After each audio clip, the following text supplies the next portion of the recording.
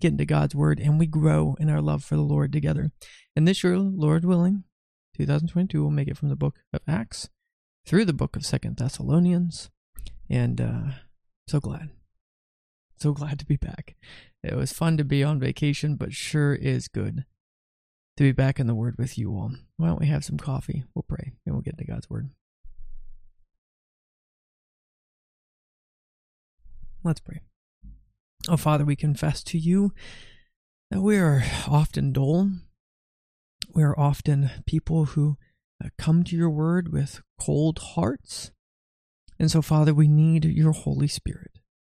We plead with you, God, that you would work in our hearts, that we might know who you are, that you would teach us, that we would follow in your ways.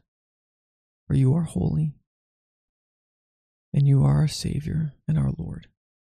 So, Father, would you do that work this morning in us, conform us to your image, illuminate our minds and eyes, we pray in Jesus' name. Amen. All right, we are at 1 Thessalonians chapter 3, verses 6 through 10. This is God's word. But now that Timothy has come to us from you and brought us good news of your faith and love, and that you always have good remembrance of us, greatly desiring to see us, as we also to see you. Therefore, brethren, in all our affliction and distress, we are comforted concerning you by your faith. For we now live, if you stand fast in the Lord. For what thanks can we render to God for you? For all the joy with which we rejoice for your sake before our God, night and day, praying exceedingly that we may see your face and perfect what is lacking in your faith. Well, we need to ask ourselves, first, A, what's this about? B, what's the best use, or what's the best verse to summarize this? And C, what are we called to do in response to this? Well, first, A, what is this about? Well, remember in the first 9 verses there, no, 5 verses, verses 1 through 5, it was Paul sending Timothy to them. They were concerned. He went down to Athens and he thought, well, we'll just be left alone here and we'll send Timothy back because we need to hear about their faith and we need them to be strengthened in their faith. And so now he says, Timothy's come back. And they're encouraged, right? But the work of the kingdom isn't done yet. And so there's more to get done. And so he tells them in verse 6, but now that Timothy has come to us from you and brought us good news of your faith and love, that you always have good remembrance of us, greatly desiring to see us, as we also to see you, right? He's saying, y'all aren't ashamed of us. We sent Timothy to you because we were worried about your faith, that maybe you heard about our afflictions and maybe you were being tempted to be turned away or pulled away, but you still remember us.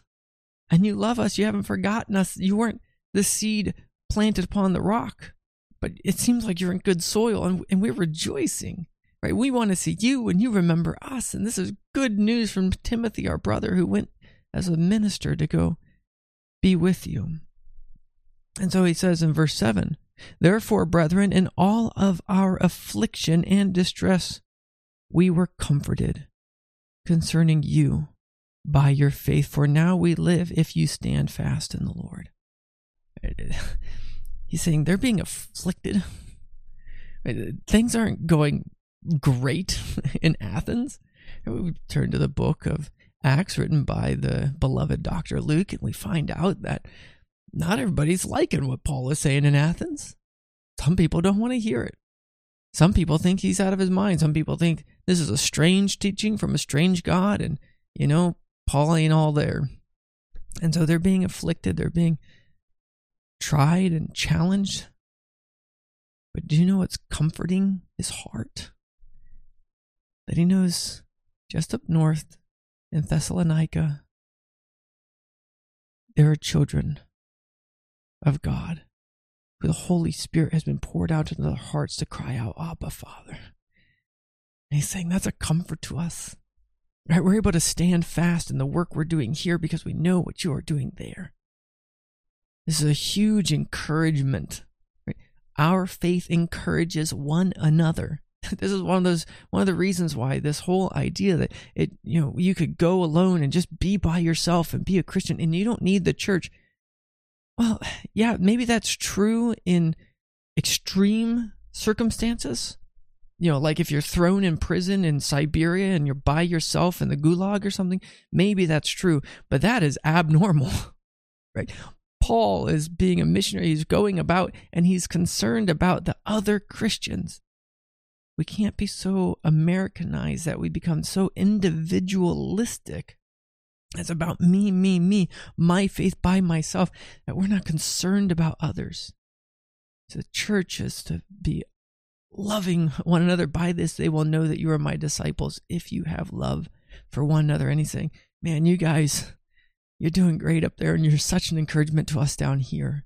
And so we're able to keep on going because we know that you keep on going. And this is wonderful. We're able to stand firm in the Lord, even more so because of this. And it says, for verse 9, for what thanks can we render to God for you? For all joy with which we rejoice for your sake before our God. Right there. Are you happy for other Christians? He's happy for them there. He's rejoicing. When's the last time you've thanked God for other Christians? Thank God for what they're going through. Thank God for their faith, even persevering in hardships and afflictions. Thank God for them. And it says, night and day praying exceedingly that we may see your face and perfect what is lacking in your faith. He's saying their faith is still lacking. What does that mean? Does that mean that somehow they don't have a saving faith? That's not what he's saying at all. He's saying that there's more to teach them. There's more to give them. There's more to instruct them. There's more to encourage them. There's more to do the work with them.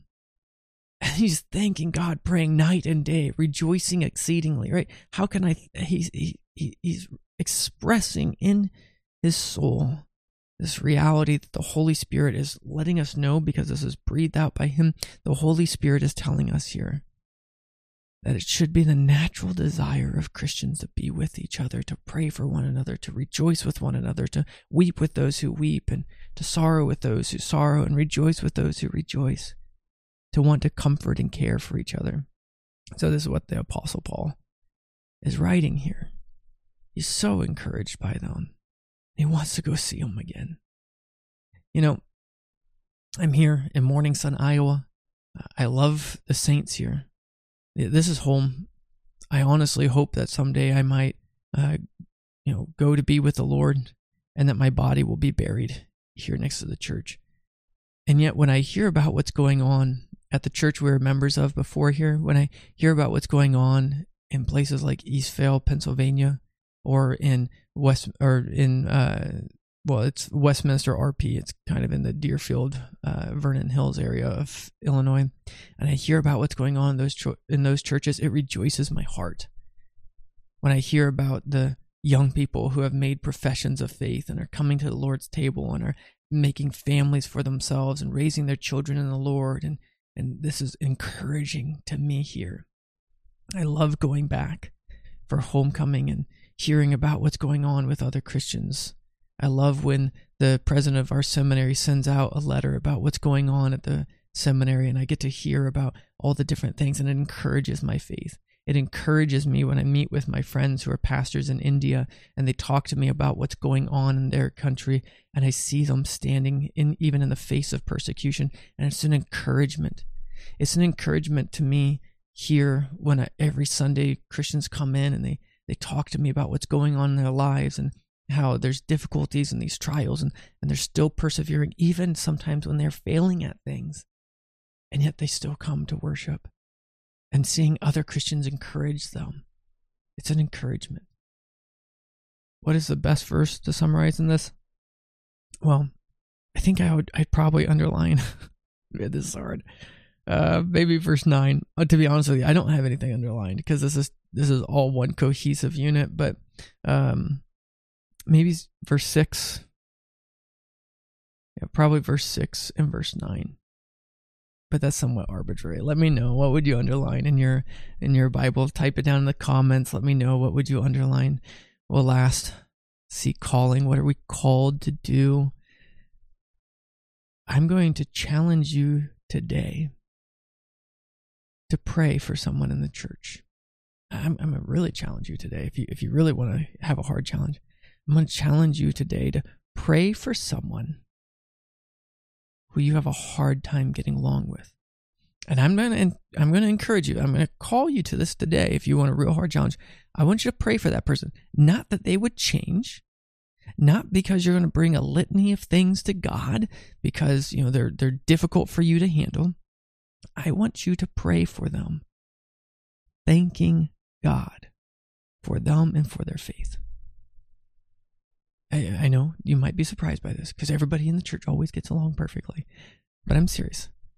I want you to pray for someone this morning, or maybe it might take you till tonight because maybe you're going to have to think through this, how to do this. Pray for someone who's another Christian and go to the Lord and rejoice. Right? Go to the Lord and thank God for them. Thank God for their saving faith. Thank God that they're still going.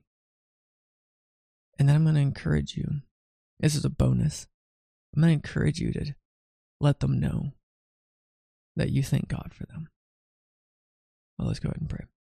Father, we thank you so much for the examples that you have given us this morning of how our faith can be encouraged by other people's faith. Lord, we thank you for the perseverance of the saints and for the work of your Holy Spirit that you work in our hearts. God, we thank you for how many brothers and sisters we have in the church. We thank you for the little children that you have called unto yourself. And we thank you for the senior saints who still profess your name and love you. Lord, we pray that you would please make us more and more filled with joy as we think about the miraculous work you have done in saving people and in keeping them to yourself. In Jesus' name, amen. May the Lord bless you.